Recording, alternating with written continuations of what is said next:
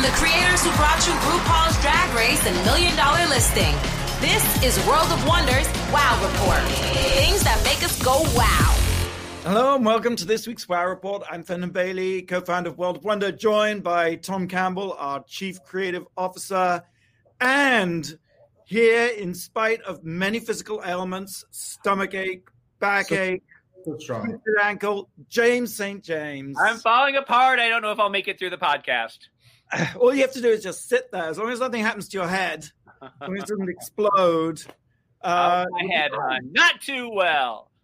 I'm sorry. Feel bad. If this will cheer you up, maybe, probably not, actually. We're doing a countdown of the top 10 things that made us go, wow, what a week it's been. 17 days to the election. Everybody vote, of course. But let's start off number 10. Tom. Number 10. You want to know what made me go wow this week? I went to Runyon Canyon for the first time since March, my favorite place to hike, with my mask, with my hiking partner, Michael, on, I think, Saturday at 9 a.m. A little late for us, but we got a late start. And it was packed. Okay, everyone's invited. It's a public space. But I would say easily 30% of the people either were not wearing masks or had them like below their chin. Oh, that drives me crazy. I have been kind of a recluse during this whole pandemic. I've either been on, I was in production on something that was very COVID safe, or I've been home. But I am blown away by how unsafe everyone is. And then it enters my mind and I can't make it leave. It's like that game, like don't step on a crack, you break your mother's back on the sidewalk. Right. Because what I did, I turned around and left because people are tailing and running and spitting. And what's in their mind that they come to a public place and think like, I'm the one that doesn't need to wear a mask? Because it's not for them, it's for me. So we ended up walking on the street. It was better. You could see people coming. You could, And then on, I went down Sunset Boulevard on Sunday. Just a long walk to Beverly Hills, better than Runyon, but still, like, who are the people who think it's okay not to wear a mask? And then last night, my poor friend Scott came to pick me up, and we walked around our neighborhood in West Hollywood.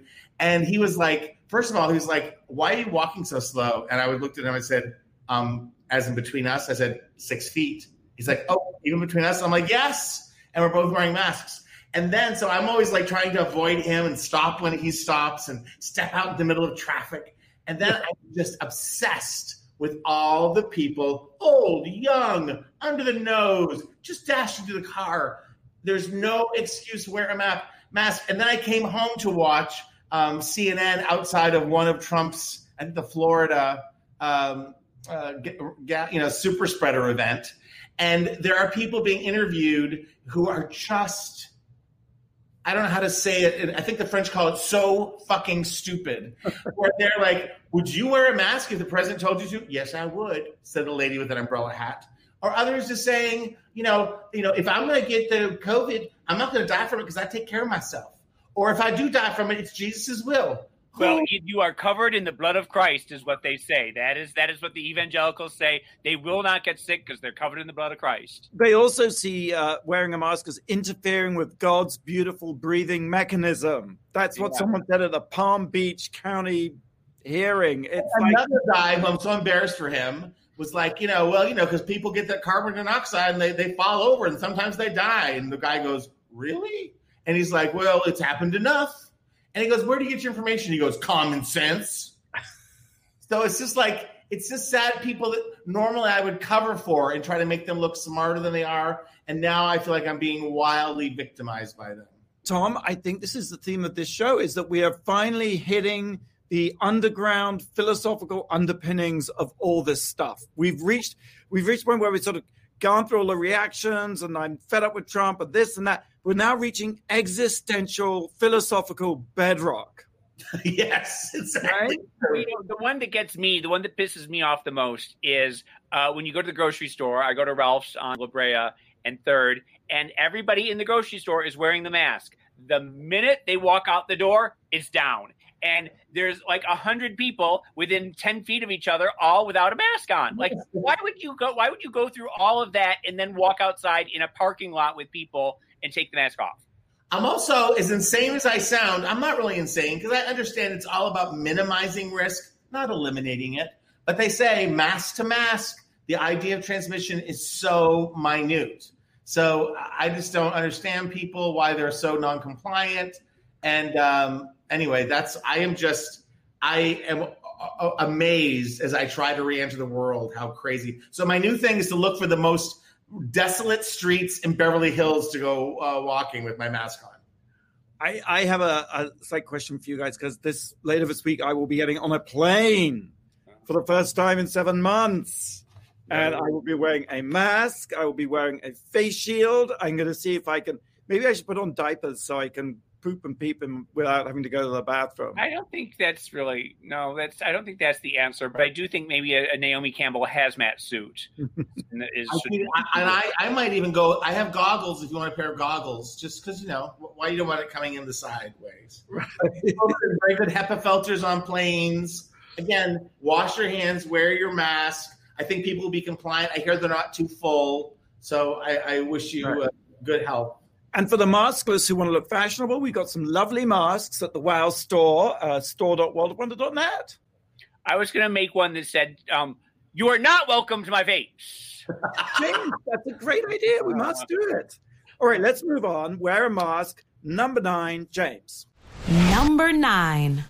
Number 9, I don't know if you watched Saturday Night Live this past week.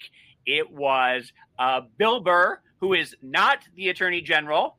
He is a comedian, and I am not really up on my straight white male comedians. I had never really heard of this guy before, but he was in King of Staten Island, which with the Pete Davidson movie. So I was a little bit aware of him, but I had never seen him do stand-up before.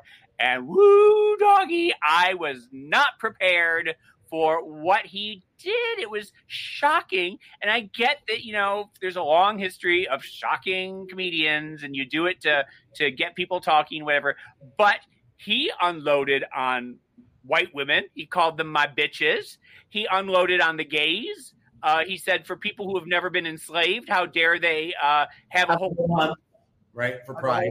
For Pride. I thought that bit was funny when he was like, the gays get the month of June and they can run around, and black people only get February, which only has 28 days. That's a hacky joke. That people have been doing that joke. But why you got to give us February? That's like the joke that has been going on for. It wasn't fresh. It wasn't new. I didn't think anything he did. There was the Rick Moranis. He came for Rick Moranis, beloved icon Rick Moranis, and said he got hit. New York is back. Yeah, New York. Let's hit people on the street again. And the whole thing was very shocking. And Saturday Night Live, for the first time, I think in their history, they have a laugh track because the audience, there's so few people in the audience. So we weren't really able to gauge what the reaction was in the audience. Because I think there was probably, what? Yeah.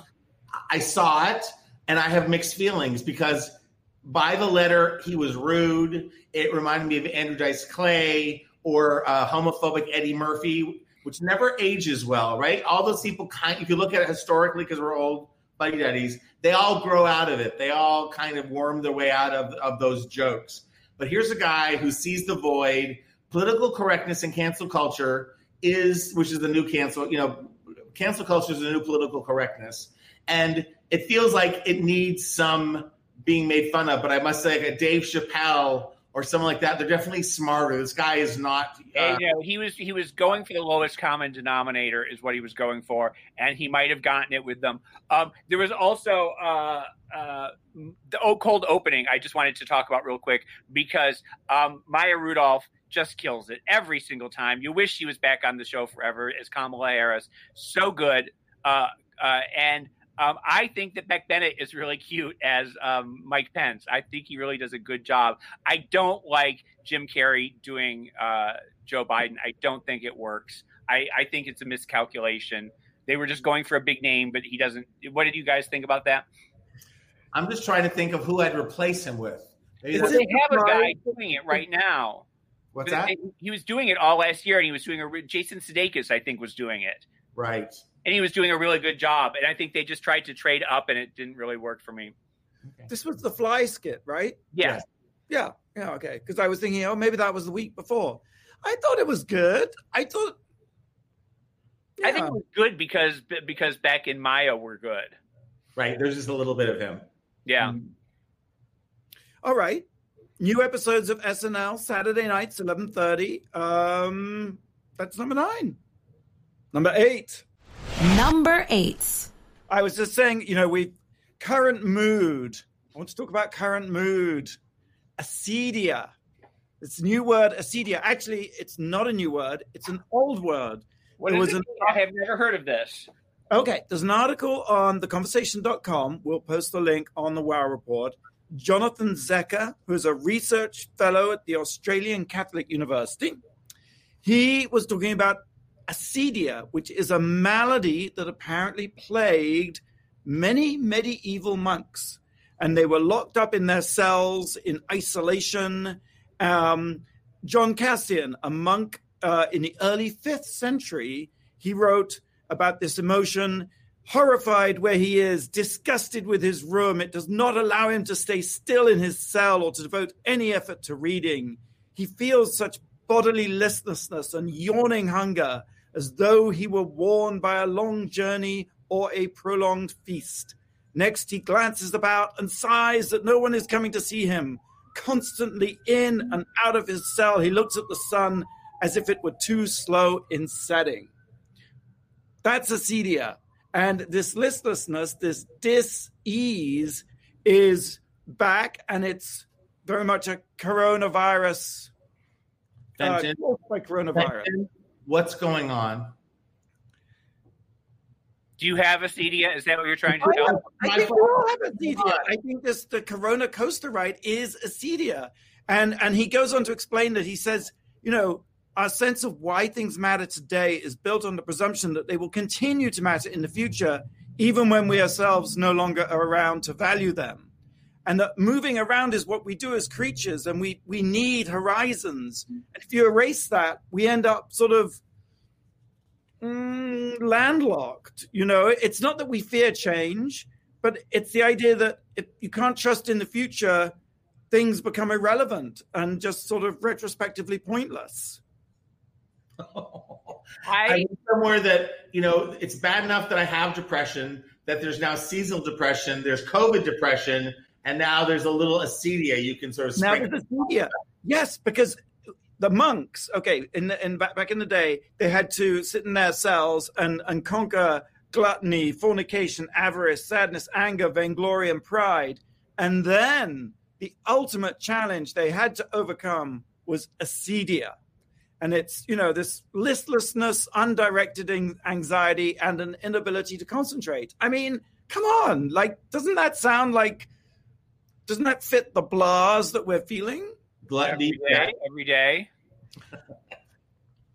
I haven't left. I really don't leave my house at all anymore. I was just telling Blake, I haven't left my bed in 3 days, which is probably why I have a bad back. But that's why you have, James, you have listlessness and undirected anxiety and the inability to concentrate. It's true. I'm ready to leave right now. I'm ready to walk away. So, but the good news is, it's not all doom and gloom. The good news is that what you do is you say, I'm feeling acedia. And naming and expressing experiences allows us to claim some agency in dealing with them. Acedia sounds like one of those commercials for acedia, something like some sort of medicine. It sounds like something you take for heartburn. But acedia I didn't want to brag, but I'm getting a 4-wheel Kia acedia in a couple of months. I'm going to get it all tricked out. All right. Okay. Well, that's enough of acedia. Frida Got a Gun, our documentary with Big Bounce legend Big Frida about the epidemic of U.S. gun violence, another cheery subject, is now streaming on Peacock. Excellent. Yes, indeed. Blake, do you have a question? I do, of course. Who was the first entertainer in February 1995 to launch a website? Ooh. You're listening to the Wow Report on Radio Andy. We'll have the answer for you right after the break. You're listening to World of Wonders Wow Report. Things that make us go wow. Welcome back to the Wow Report. I'm Fenton here with James St. James and Tom Campbell and Blake, of course, who had a very intriguing question. Who was the first entertainer to launch a website in February 1995? That was how many years ago? 25 years ago. Gosh, I mean, you would think it would be someone nerdy like Will Wheaton or somebody, but he was probably too young at the time, or somebody who was like on the cusp all the time, like Madonna, but probably not Madonna. Who do you guys think? I'm going to say Jeff Goldblum. I think I know. Who? And it leads into our next number. I believe it's Rodney Dangerfield. That's right. Oh, my God. Brilliant. All right, well, let's carry on with the countdown. Number 7, Tom. Number 7. I, fall into wormholes. We all do. Watching things. A Rodney Dangerfield video popped up on my feed, and he appeared something like 38 times on the Tonight Show. And because he has had his website since 1995, he has a YouTube page. He has all this content. And I watched, I feel like, hours of Rodney Dangerfield material. And if you remember, I get no respect at all. I clipped onto, I didn't watch because I had to pay for it. I'm too cheap. But I watched clips from Caddyshack, which really propelled him into even bigger fame, where he was this obnoxious nouveau riche guy who breaks into the country club and upsets, stickler Ted Knight. I couldn't help but think, Rodney Dangerfield had a dark suit, red tie uniform. And he's so expressive. And he reminded me of Trump. Everything goes through the Trump thing now. And Ted Knight reminded me of Mike Pence, but in Caddyshack. But it doesn't really connect. It's just my psychosis at the moment. But it's like the Donald Trump that we used to kind of know and like way back when he was just a clown. He was Rodney Dangerfield. He got no respect. It's like Rodney Dangerfield. And now Rodney Dangerfield is the president of the United States, but he's turned evil. We have evil Rodney Dangerfield. But do you remember Rodney Dangerfield with any fondness, James? No, I never liked him. He always irritated me. He was one of those people that I had a hate list. I remember celebrities that I hate, and I had about 100 people, and he was at the top. Can I just say, James, exactly, same thing. I just thought this guy isn't funny. But then, Tom, I watched that link. I watched him on The Tonight Show.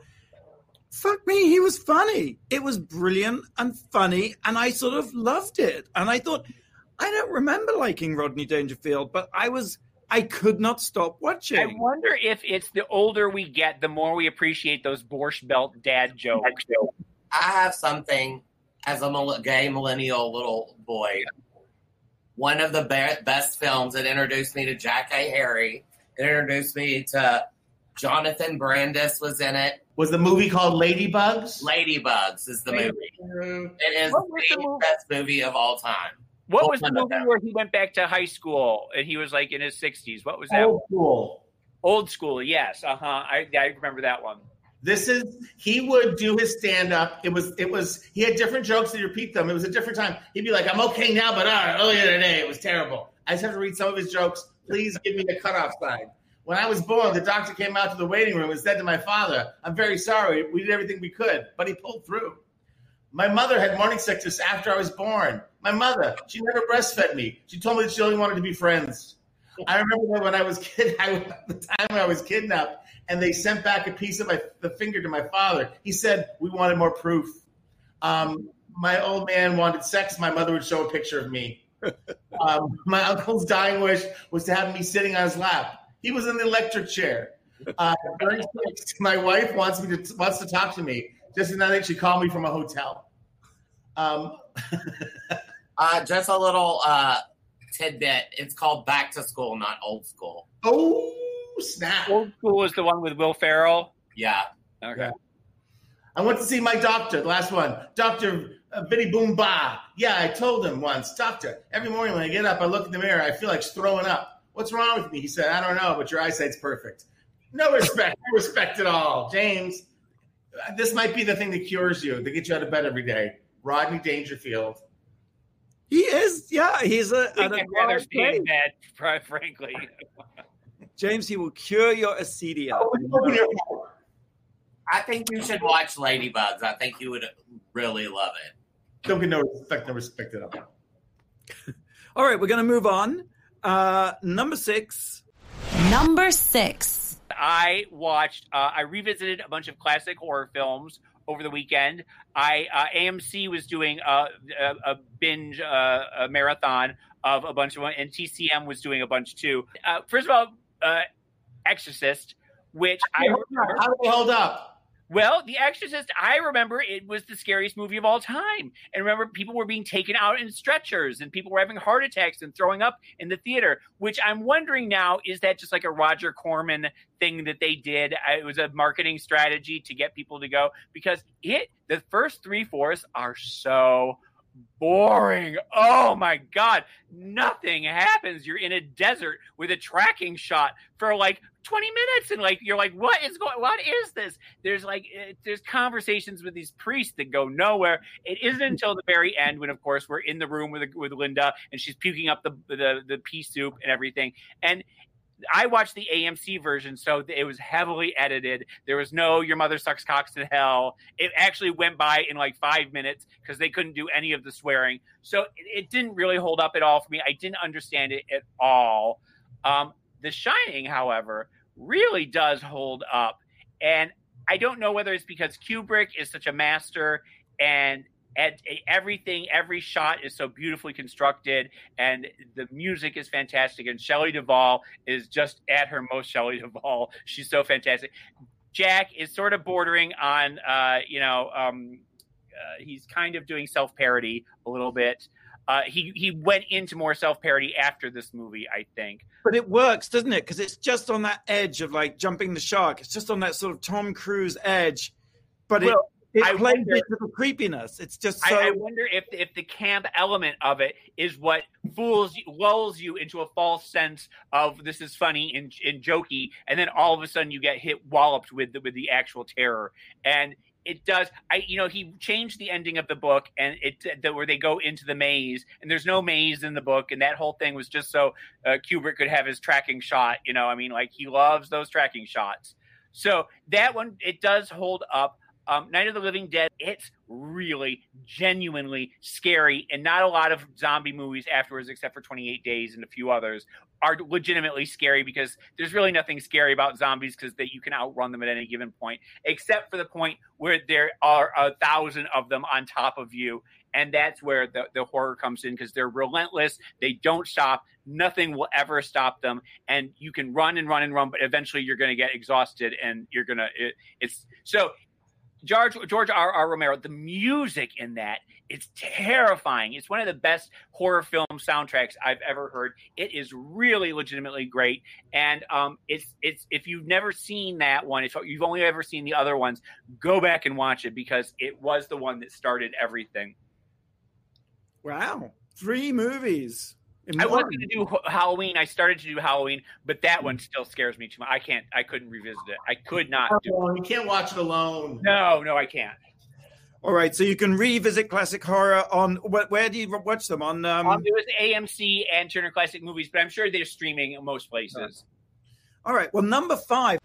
Number 5. Actually, James, this is a movie you must see, especially in light of what you've just been watching. Yeah. It's a young adult movie. It's called Spontaneous.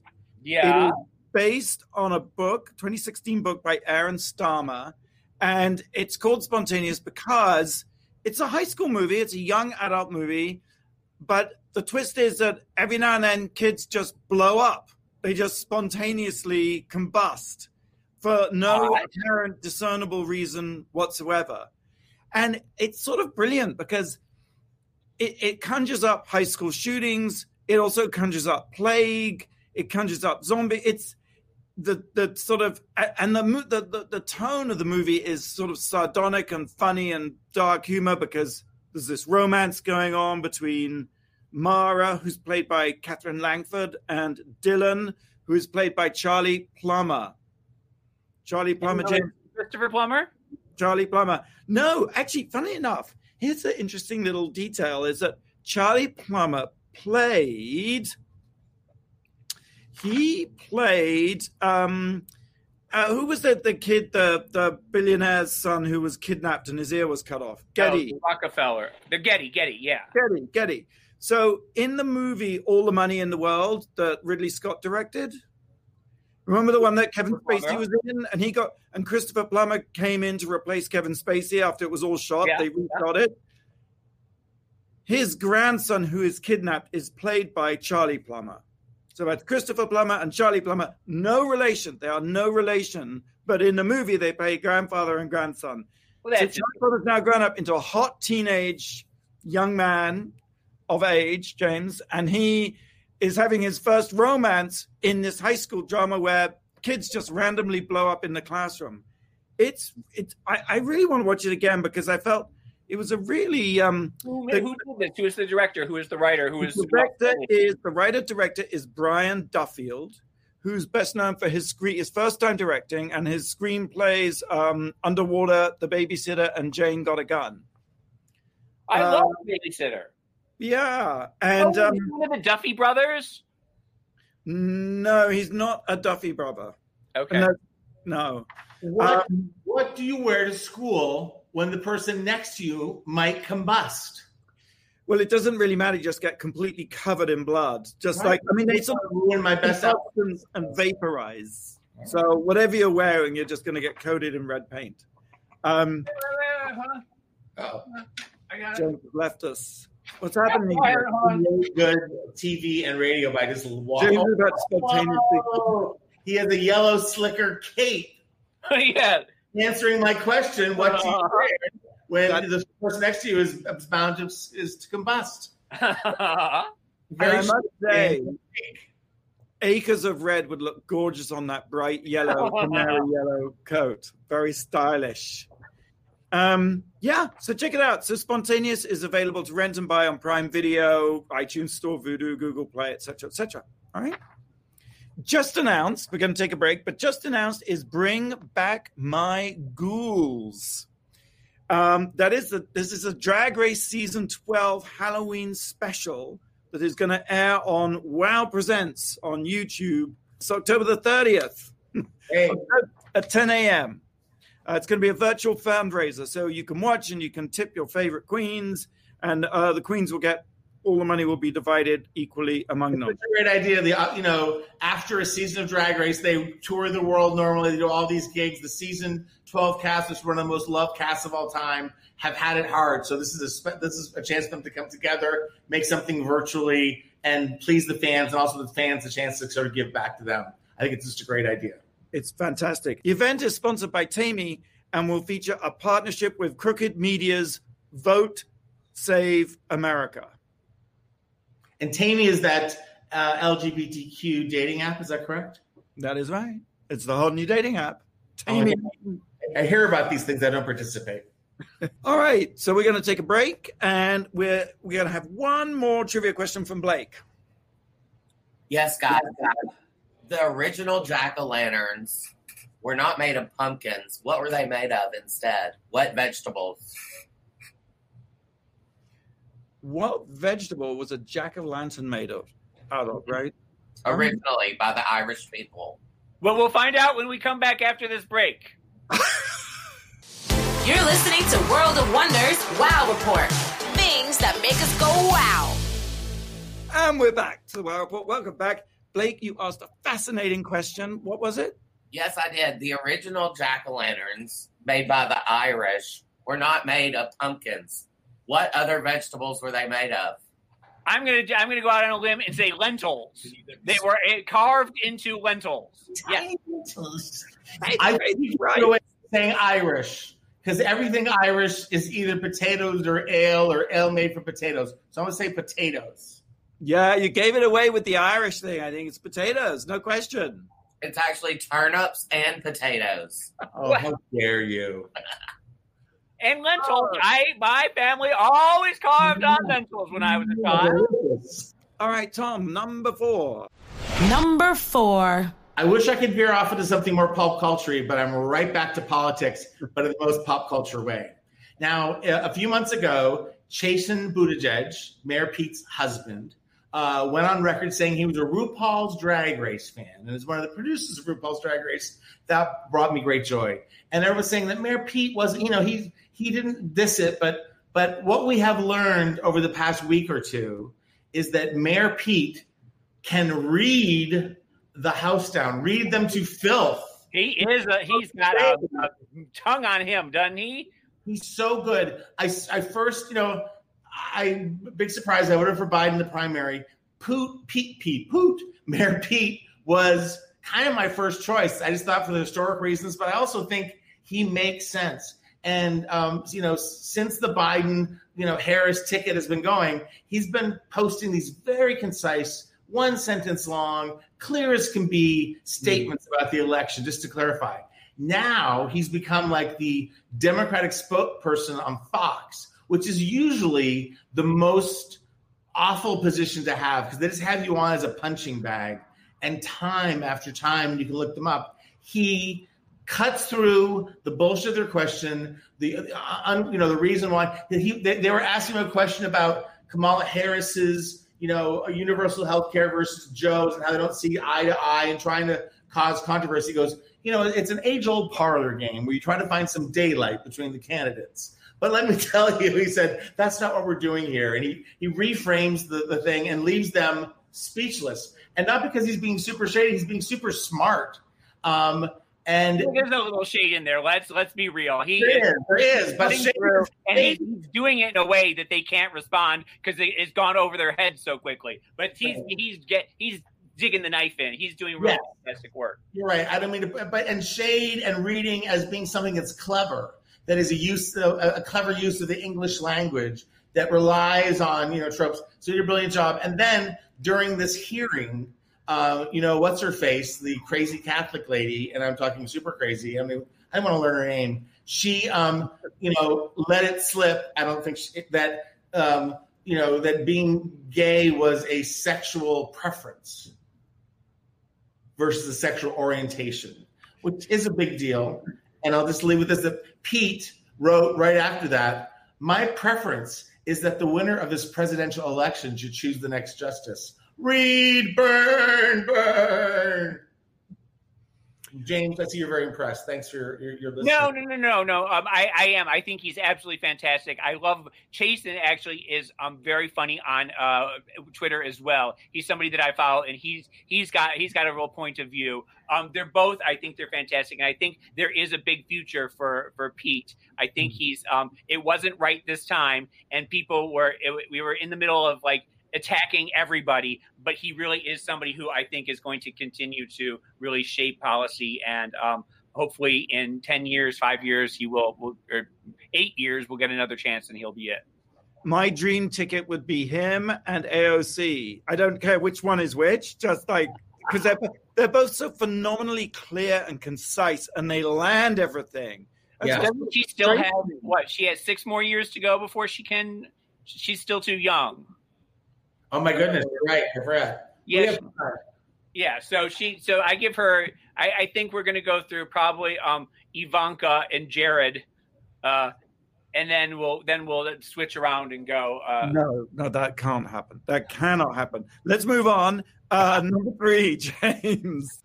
Number 3. What is my number 3? What was I doing? There were some photos that were leaked from the Batman set. And I wanted to talk about it because I loved the Christopher Nolan Batman with Christian Bale. I thought those were all fantastic. Some of them work, some of them don't work. Michael Keaton should never have worked, but he did. George Clooney should have worked, but he didn't. Just recently, Ben Affleck was horrible. He really brought down the entire DC universe. He was just terrible. It was embarrassing to watch, and he should have been good. Ben Affleck in his prime would have been a fantastic Batman, but he's he just isn't doing it. Well, this is Robert Pattinson as the Batman, and Robert has just come out of COVID. And just come out of, they had to shut down the entire set because he had COVID. He was in quarantine for 14 days. Now he's back on set, and he looks like the wrath of God. He looks like he has been hung out wet and, hung out, whatever the expression is. He looks like a wet rat. He looks terrible. He looks like he shouldn't be on set. He looks like he needs to be home with a hot toddy and binge watching whatever, binge watching Rodney Dangerfield movies because he looks terrible. Also, the weird thing is they have Colin Farrell as the Penguin. And you think that might be an interesting take. That might be interesting. Colin Farrell, handsome man. Right. A tall penguin. But what they've done is they've covered him in so much prosthetics that he's unrecognizable. And he looks a bit like Robert De Niro doing one of his mafioso characters. He looks like, in that case, why wouldn't you just get Robert De Niro? He is unrecognizable. Why would you hire a handsome actor and then cover the handsome? I never understand that at all. And I understand that actors like to act and they think that they're doing, this is acting and they like to lose themselves in a role. But I don't agree with it. I remember when Ryan Reynolds was Green Lantern and we were all excited to have him in a spandex bodysuit and they CGI'd it. Like, why? You have Ryan Reynolds. Why would you not show the bulge? Why would you not show the butt? Why would you CGI it? Why would you cover Colin Farrell in money, I suppose? I guess they didn't pay enough to get the bulge. And there's also Zoe Kravitz as Catwoman, which might be interesting. So I'm not excited about this. I don't know if they can pull it off. I don't know. I'm a little worried about the upcoming The Batman. It sounds like when your expectations have been low in the past, you've been pleased. So I'm hoping. There you go. They might be doing this on purpose. They might know that I'm watching and say, let's fuck with James. All right, that's Batman coming soon. The Batman, not Batman, the Batman. Okay. Very different. The Batman. It's in a whole new universe. It is in the same universe as the Joker. Number two. I saw a documentary about Trump. Again? Unfit. It's called Unfit. And, there's plenty of books about Trump, and I've read far too many of them. But there's actually very few documentaries about him. In fact, there's one about his golf clubs called Trumped, You've Been Trumped. And I think there's like one other thing that's an episode in a series about dark money. There just hasn't been a lot about Trump. This brilliantly. Is that because people are afraid of him, you think? I don't know. Maybe they know that it's not going to appeal to a red state audience. I find whenever we have had anything that had Trump content in it and we have talked to buyers who are all owned by corporations, they're like, why don't you step back from that? Right. Yeah. Certainly with TV, a lot of the networks, a lot of their viewers are Trump supporters, so they don't want to touch it, which is a bit of a shame. Anyway, this documentary interviews a number of psychologists, and it's about Trump's mental health. It begins with a very powerful moment, which in the avalanche of scandals and lies that we could have forgotten about, I think, which is, remember, he lied about the size of his inaugural crowd.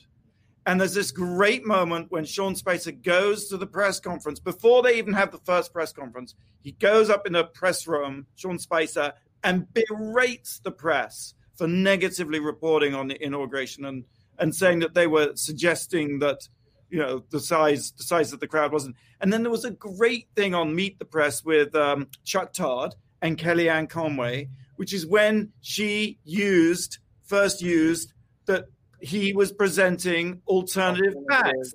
And Chuck Todd brilliantly said, alternative facts are not facts, they are falsehoods. And the only reason I'm telling the story is it just reminded me how encapsulated everything has been since the beginning of this presidency. Nothing really new has happened, except now we've reached a point where he is clearly out of his mind, high on steroids, acting like a madman. And the documentary is really good. It's really interesting. I must say, I didn't really understand about the Goldwater rule, which was that in 1964, over 1,000 psychiatrists took out a full-page ad saying that Barry Goldwater was unfit to be president, and that was seen as very damaging to his campaign. And so as a result of that, the American Psychiatric Association said it was unethical for psychiatrists to give professional opinions about public figures who they've not examined in person or gotten their permission to talk about their mental health, which I think has had a chilling effect on people speaking out about Trump's about professionals and experts speaking out about Trump's mental illness, which is so. Well, unfortunately, that only works for the Democrats who are following that rule. They aren't doing it, whereas the Republicans are the ones slamming Joe Biden, saying he has dementia, and they aren't playing by the rules. The Republicans don't play by the damn rules. Absolutely. And then something else I learned, the Tarasov rule. Do you know what the Tarasov rule is?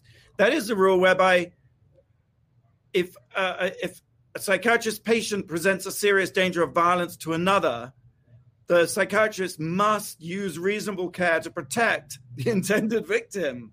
So you could argue that they have reason to speak out about Trump's mental illness because Trump threatens violent physical harm to visit it on all of us. Anyway, I'll get to the point. There's a great moment in the film where John Gartner, who's an author and psychologist, speaks about Jane Goodall and the chimpanzees and saying, to me, it's like this. And he reminds me the Jane Goodall film, which is great, which we talked about here before. She's supposed to went off to Africa and spent time with all the apes and the chimps. There was a point in that film where there's a group and there's a fractious leader. And what happens is they break into two tribes, the two troops, and they go off and separate. And you think, oh, that's okay. But then the charismatic leader of one troop leads the other people back to the other troop, and they start murdering people. So what his point is... Wait, are we talking chimps or are we talking people? We're talking chimps, but his point is that what Trump is it's a study in the psychology of power, and it's very primitively programmed into us for the entire history of evolution. So that Trump is not merely an anomaly of the moment.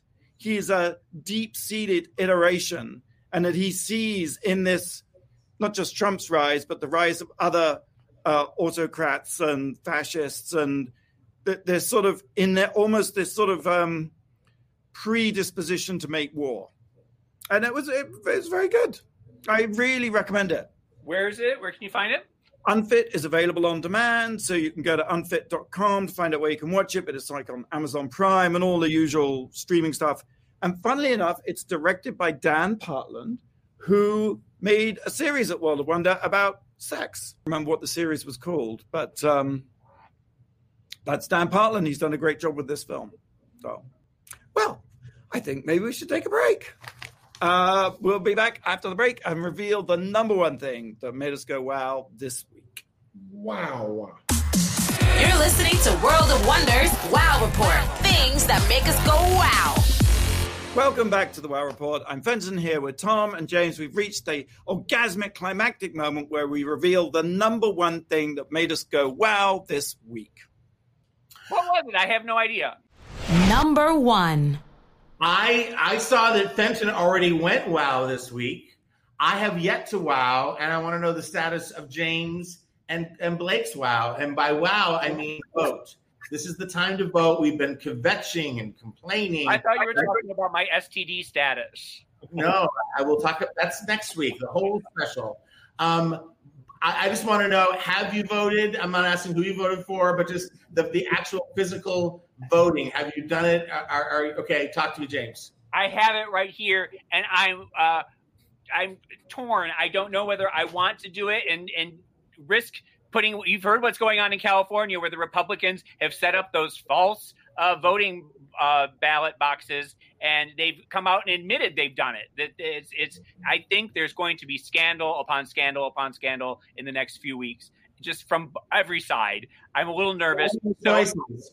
And I also enjoy the process of going to the voting booth and poking the little paper. I enjoy that. It makes me feel good about myself. So I think I might do it. My neighborhood has always been, there's not a lot of people in it. So it's not, I don't think there's going to be lines, 5-hour, 10-hour lines. So I think I might. Amazing what was going on in Georgia this week, where early voting started. People were waiting 3, 4, 5, 6 hours. And the people are very careful on social media to say that shouldn't be like, wow, people are enthusiastic to vote, how great, but this is voter suppression. There was some people in Georgia who I saw on Twitter were saying that they got there at 5 a.m. and it was now 7 o'clock at night, and they still hadn't moved. I think you need to bring a golf chair. Fenton, I believe you've already voted. Tell us the process. What did you choose to do? I did. I was so excited, and I did something that might be a little unwise. I actually took a picture of my ballot, and apparently in some states you're not allowed to take ballot selfies. No, that's illegal. You can't do that. Right?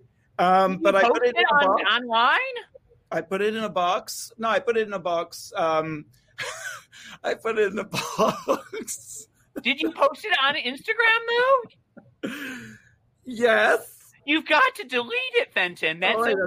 It's immoral. It's against everything we stand for. It's the privacy. Why did you say who you voted for? Fenton, I'm not clear. So you got your ballot in the mail, you voted, and you dropped it off where?